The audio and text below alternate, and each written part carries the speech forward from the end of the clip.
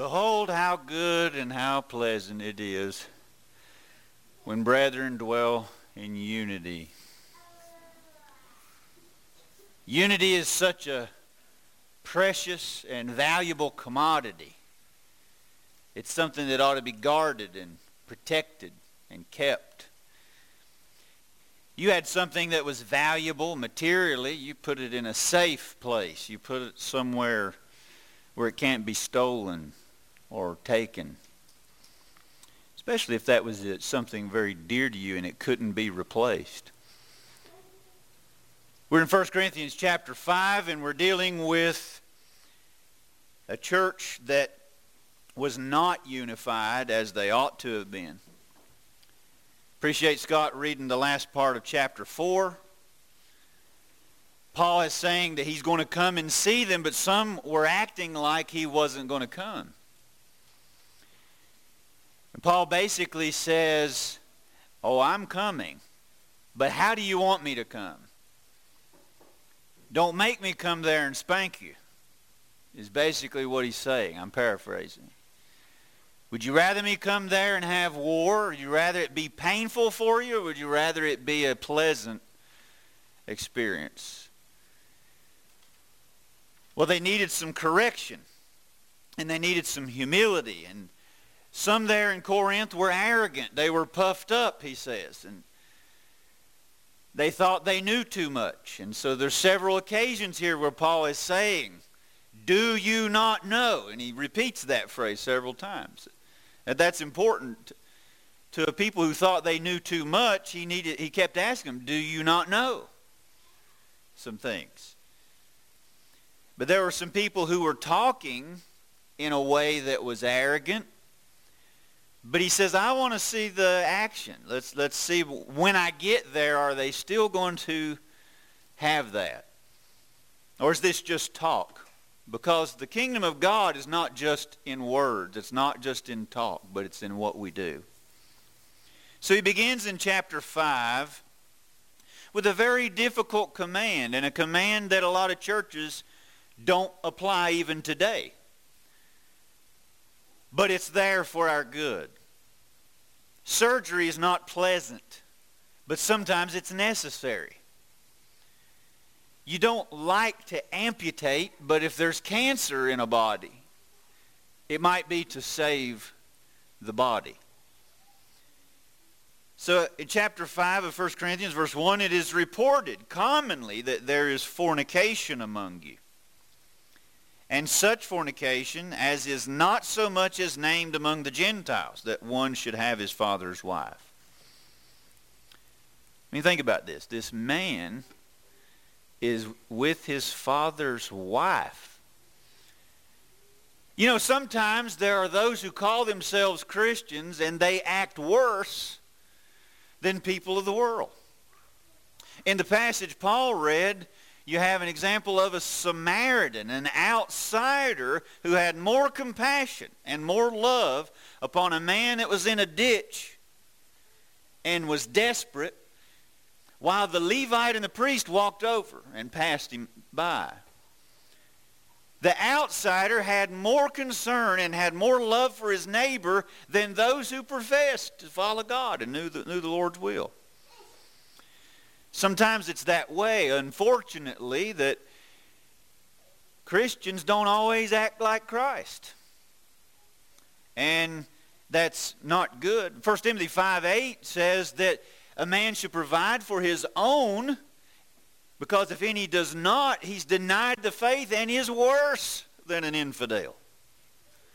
Sometimes there are believers who act worse than unbelievers. You know what he meant there is because infidels, unbelievers, take care of their own. And whenever a Christian does not take care of his own, he's acting worse than people of the world. In Matthew 8, we see an example of a centurion who had more faith than Jesus had witnessed in all of Israel. That's an interesting point. Right after that, he said, many are going to come from the east and the west. They're going to sit down in the kingdom of heaven, while you yourselves are going to be thrust out. Sometimes there are those who know better. They have the truth. They know how to live, and they act worse. It really ought not be that way. We've got all the reasons to live right. We've got all the reasons and motivation to want to be pure and glorify our Lord. This was sad. In Corinth, there was a man who had his father's wife. And he says even Gentiles don't do that. Now the reaction they had was not the reaction they should have had. Verse 2, you are puffed up and have not rather mourned, that he that hath done this deed might be taken away from among you. There's a time to laugh, and there's a time to weep. We looked at that in James, when there were people who needed to let their laughter be turned to mourning. They needed to be afflicted. This was one of those times. If there's sin in the camp and a church is impure, that's not a time to be relaxed and acting like, hey, everything's great among us. We're at peace among ourselves, when in reality we're lying to ourselves. We're deceiving ourselves if we're telling ourselves that we're pure whenever we're really not. There ought to be times appropriately where we should be disturbed. Like one of the prophets in the Old Testament said on one occasion, is it nothing to you, all you that pass by? There were times when Jeremiah was weeping. No wonder he was called a weeping prophet. When he looked at the state of Israel, his country, and he saw that they were not right with God. There's times whenever a body is unhealthy. There's no balm in Gilead. The whole head is sick, like even in Isaiah.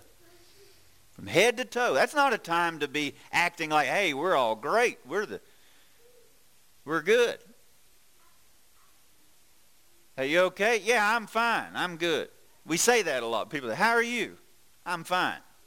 Deep down inside, we're dying, if that's sometimes. But Paul is saying, no, let's get to the reality here. What is the real situation? You should have been mourning, not arrogant. Arrogance, being puffed up, pride, hinders the proper attitude that causes us to see our sin and deal with it properly. And so he tells them the actions they need to take towards this man.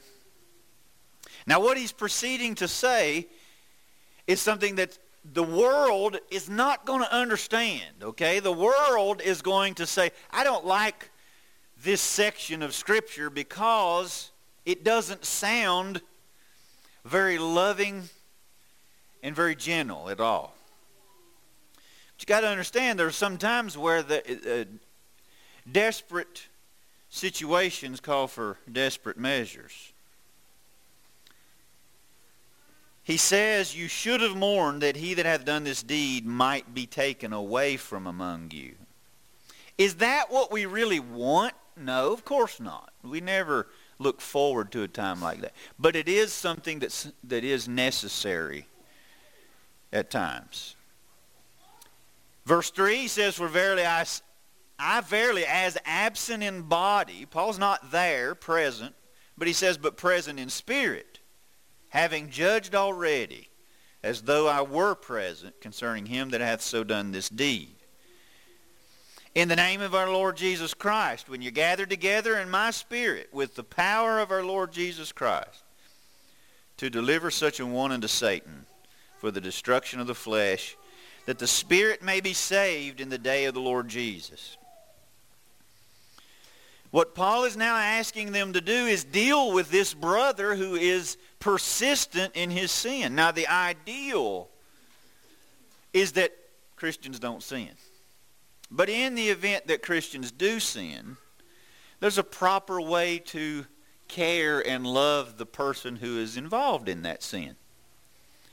Matthew 18 teaches us that if someone has wronged you specifically, you go to that brother privately. Don't tell everybody else. You don't need to involve anybody else. You don't need to go on the internet. You don't need to blab, and you don't need to go tell anybody else in the church. You go to that brother. Keep it as contained as possible. And if the brother repents, problem is solved. You've gained your brother. That's the aim. But if he's stubborn and he doesn't repent, then you take one or two more. At the mouth of two or three witnesses, the word would be established.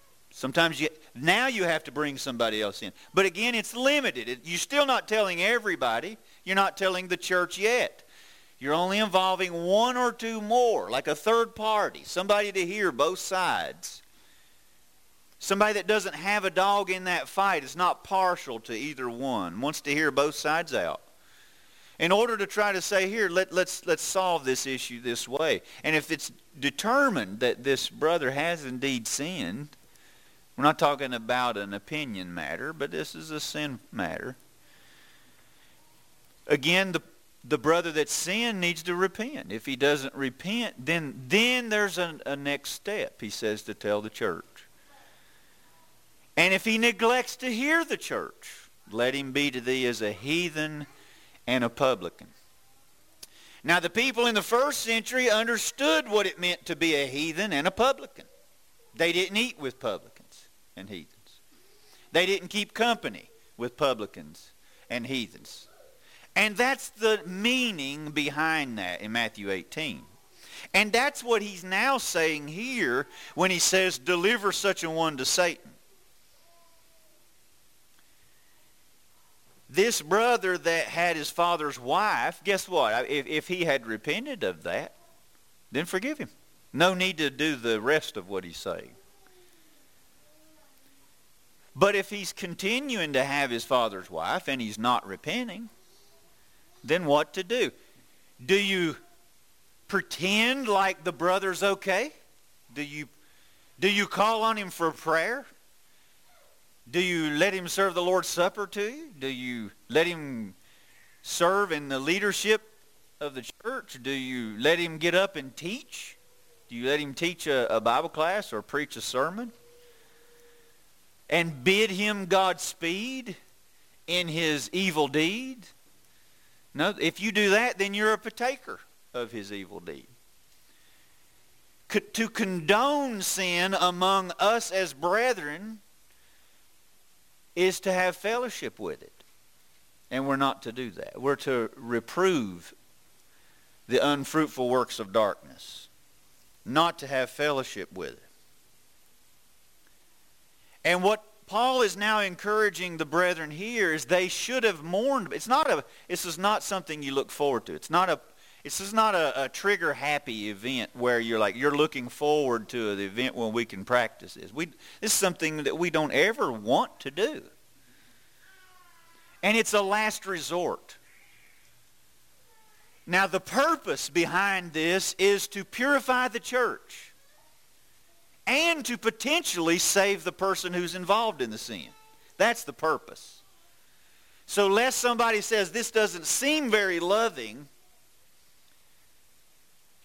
the disciplinary measure that he's telling them to take is with that design. Now, sometimes there will be people who will say, this just doesn't work. Well, did it keep the church pure? Then it worked. Now, your hope and your aim is that the person does return to the Lord. If that happens, yeah, you would say it worked. But even if the person who had his father's wife did not repent, but they were to purge him out, as he says to do, then they kept the lump and the church pure. And so you have to say it worked. So don't say that withdrawing from a wayward brother, it doesn't work. Sometimes brethren say those kinds of things. Don't say that, because that's not true. Now, the way we practice it needs to be scriptural. The way we practice it needs to be by the Lord's order. And a lot of this requires our trust in God's design and God's plan. God doesn't need me to come along and say, you know what, God, I don't like this plan of purging out the leaven of the church, so I've got a better way. I don't think we should eat this part about not eating with him and not keeping company, as we're going to look at. I've got a better plan. I think we should eat with him and we should keep company with him in hopes to bring him back. Well, that is a person who is in direct contradiction with God's plan, and they are fighting against God's design. God is wise, and so he knows how to handle the matter. And so we need to handle it his way. So let's look at what he says here to do. When should you do this? Well, he tells you in verse 4. In the name of our Lord Jesus Christ, when you are gathered together. Well, you don't do this thing, whatever he's telling you to do, secretively. It's when you're gathered together. If that event, I hope that doesn't happen with any of us, but in the event, myself included, that if I was persistent in sin, this is what you would need to do. After you've already taken the steps to try to restore me, if I am so stubborn that I'm going to continue in my sin and I'm not going to change, then what you need to do is when you gather together, like an assembly like this today, you name my name and you state the instructions that Paul gives here. You deliver me over to Satan with the hope that I will return to the Lord. And from then on out, you don't keep company with me. You don't eat with me in order to follow this pattern that he says here. And the hope is that I will miss your company. I will miss getting together with you and eating with you.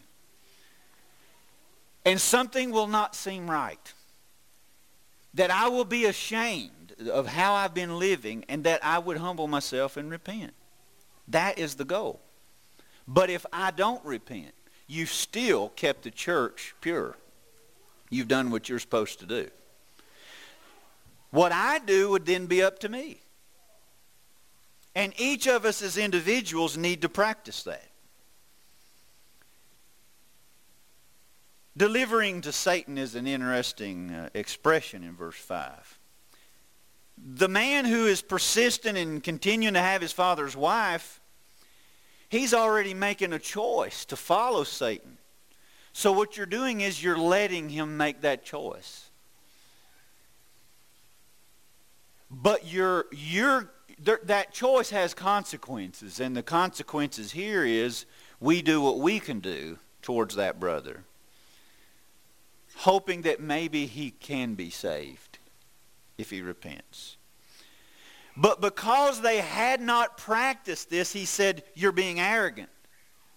Do you realize how arrogant it is for man to say, I don't need this instruction. I don't need to practice this the way the Lord has told me to. That's arrogant. Maybe they were telling themselves, we're a loving church, that we've got this guy and we're still all okay. I don't know what exactly made them arrogant. I know that there were other ways in which, that when they were arrogant in verse 6 of chapter 1, they were puffed up against each other. For one against another, they had pride in that issue. They had pride in speech in verse 19 of chapter 1, in the way they talked. In chapter 8, he's going to tell them they were puffed up in knowledge. In chapter 13, he's going to say, but if you had love, love doesn't puff up. Love is not arrogant. You know, that's the answer. This is biblical love. Somebody today may say, this just doesn't sound loving to no longer eat or keep company with a brother. That doesn't sound loving in our culture. I'm pretty sure that might not have felt loving in Corinth either. But biblical love, true agape love, means I care about the best interests of a person. It's the same kind of biblical love that would discipline a child. While that's not pleasant, it's for the child's good. Same here with our brethren. Verse 6, your glorying is not good. Know ye not that a little leaven leaveneth the whole lump? Purge out therefore the old leaven, that ye may be a new lump, as ye are unleavened. For even Christ our Passover is sacrificed for us. Therefore let us keep the feast, not with old leaven, neither with the leaven of malice and wickedness, but with the unleavened bread of sincerity and truth. Now you got to understand the Old Testament foreshadowing that Paul is alluding to here. In Exodus chapter 11, we see that God inflicted the very last plague upon Egypt, and it was against the gods of Egypt. And that last plague, which was the death of the firstborn, the way to escape that death was by taking an unblemished lamb, taking it and sacrificing it, taking its blood and applying it to your house, getting in the house, staying in the house, and when the destroyer would come by and he would see the blood, God says, when I see the blood, I will pass over you. Now Paul is saying Christ our Passover is sacrificed for us. And you got to understand this. In the Old Testament memorial, every year they observed this Passover to remember how they were delivered from Egyptian bondage. And what they would do is they would get the leaven out of their households. They were to remove the leaven, and then if anybody were to eat unleavened bread or leavened bread during that time, they were to be cut off from the people of Israel. Now Paul is saying, look, that was a foreshadowing of what we have now. Jesus is our sacrificial lamb. He's our Passover lamb. You remember he instituted the Lord's Supper at the time of the Passover, when they were eating unleavened bread and the fruit of the vine. And he said, this is my body, which is broken for you. Jesus was unleavened. He had no sin. Leaven is yeast. And it only takes a little amount of yeast in a big lump of dough to make the whole lump rise. It has a spreading influence. And that's what he says in verse 6. A little leaven leavens the whole lump. It only takes a little bit. When I worked at a restaurant, we'd put a big old huge lump of dough in a big mixer. It didn't take a whole lot of yeast for that amount of dough. It spreads. That's what sin does. It has a spreading influence. And if you turn a blind eye and you don't do anything about a sin, it will spread. If you allow false doctrine in a church, it will spread. It's like a cancer. And it will get out of hand. And so it has to be taken care of. It needs to be purified. What Paul is now telling them, you're the lump. You're like a lump of dough. And you've got this little yeast, this sin among you. And what you need to do is get the sin out, or it's going to spread. And he's telling them, since Christ our Passover, when Jesus was crucified, he's the firstborn of God, but it allowed us to escape not the Egyptian bondage, but the bondage of sin. And it made the distinction between us and the world. And so now we need to keep that distinction and stay pure and keep the church pure. Jesus died for the church to keep it without wrinkle and without spot, Ephesians 5. And so that's why Paul says we need to keep the feast. He's again making an allusion to that Old Testament Passover feast to say what we need to keep today is not an actual physical meal, but it is a life and our worship and the way that we live. It needs to not have this spreading influence of sin among us. He mentions malice and wickedness. Malice is ill will, wanting harm on someone. You know, the Bible, God, Paul by the Holy Spirit calls sin what it is. Wickedness. He doesn't pull any punches about that. It's wicked. And so that's how we need to view it. Now, verse 9. Notice how he makes a distinction between those of the world that are acting this way and those in the church who are acting this way. You really need to see the distinction to understand the point he's making. Verse 9, I wrote unto you in an epistle, not to company with fornicators, yet not altogether with the fornicators of this world, or with the covetous, or extortioners, or with idolaters. For them then must ye needs go out of the world. But now I have written unto you not to keep company, if any man that is called a brother be a fornicator, or covetous, or an idolater, or a railer, or a drunkard, or an extortioner.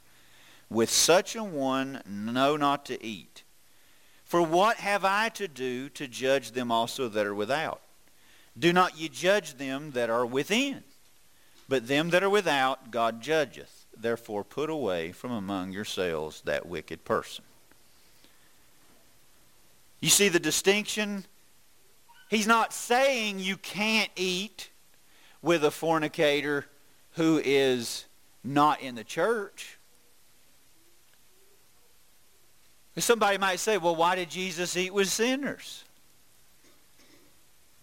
And so sometimes people get confused on this. That's why Paul is making it clear. You got to understand, I'm not applying this principle to those of the world. I thought you do keep company somewhat. Now there's even a danger even with that. But you do try to reach out and help and influence people of the world. Okay? But he's making a distinction between them and those who should know better.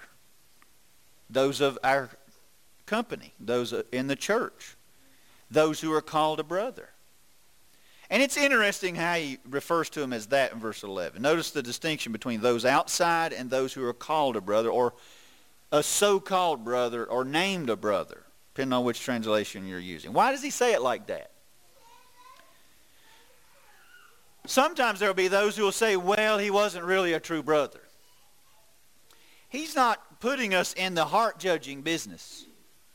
He's putting us in the action judging business. If a person is claiming, someone's saying, well, I don't think they've ever been a true Christian. He's not telling us to even determine that. If they've been baptized and they're called a brother, if they're a part of this church, then they're the ones that we need to practice this with if they're persistent in a sin.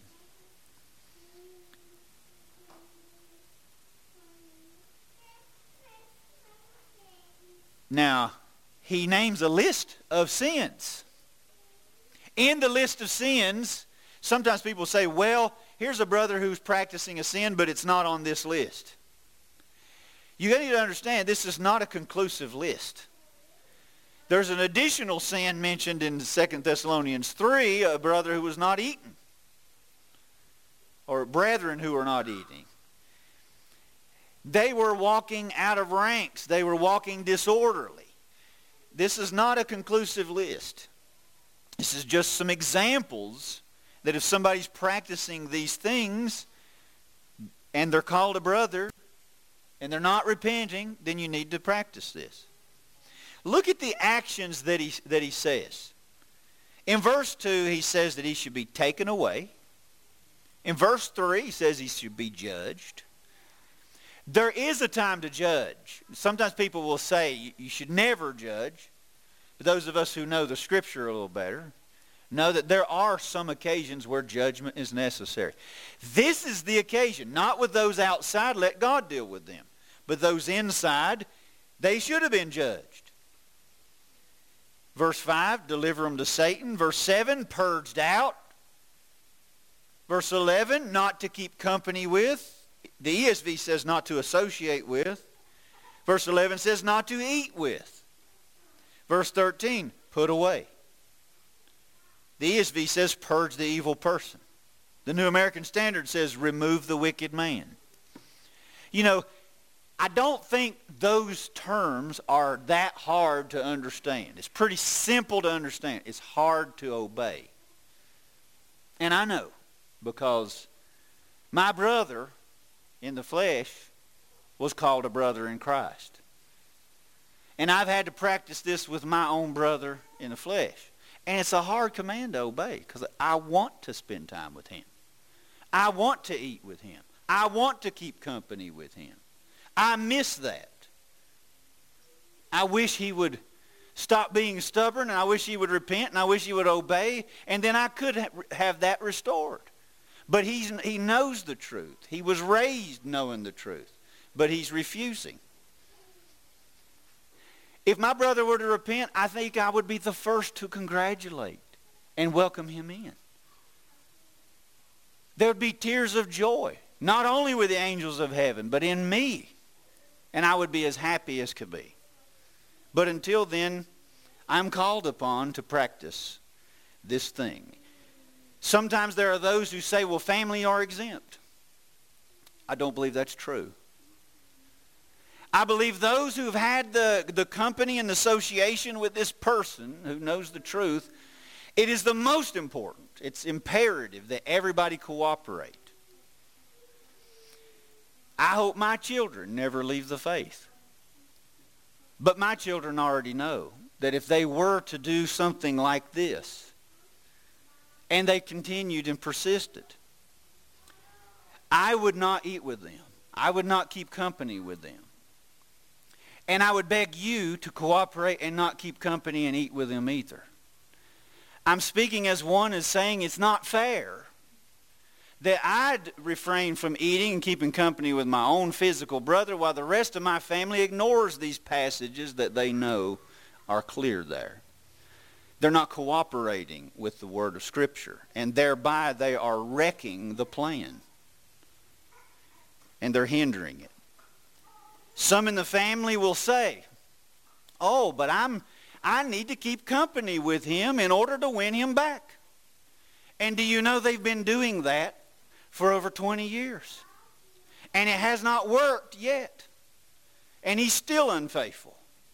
Their plan has not worked, but yet they think their plan is better than God's. Am I emotional about the subject? I am. Because I believe my brother's soul is at stake. And I believe the purity of Christians are at stake. I'm not jealous. The Lord knows my heart. I just want my brother to be faithful and go to heaven. That's all I want. And I just want to be pleasing to the Lord that if my brother is not faithful, that I want to be found faithful, regardless. And so, if that time ever comes, I hope that we would practice this the way that we're supposed to. Again, it's not a fun command to obey, but it is necessary. Purging out the leaven. If you're a Christian, stay faithful. Don't grow so stubborn in your will that if we ever need to come and talk to you, be moldable, be humble, be willing to hear a rebuke. Be of the type of mindset that you're willing to hear, that you love the truth and you appreciate those who love your soul and risk hurting your feelings in order to try to win you back to the Lord. Be teachable. Stay faithful. Yesterday was an amazing day. My wife and I, we were talking how wonderful yesterday was to us to be together like we were. What an amazing day. To see Michaela react the way she did when her parents came. And to have everybody there laughing and singing and together, that's a taste of heaven. That's what that is. We need to be getting together and enjoying each other's company because we're going to be together in heaven, Lord willing. But we need to preserve those times. And we need to do that if this ever needs to be practiced among us, that something would be missed. And that this would be effective. I'm telling you, that what we did yesterday would be one of the first things that I would miss. Something wouldn't seem right come Sunday. Something wouldn't seem right the rest of the week of not getting to see you. I would miss you. And that's why this works.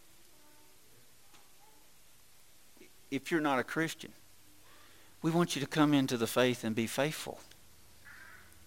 Jesus has been sacrificed for you. Don't you want your sins to be passed over? Then apply the blood. Be baptized in his death. And you can be forgiven and escape the worst bondage. While we stand and while we sing.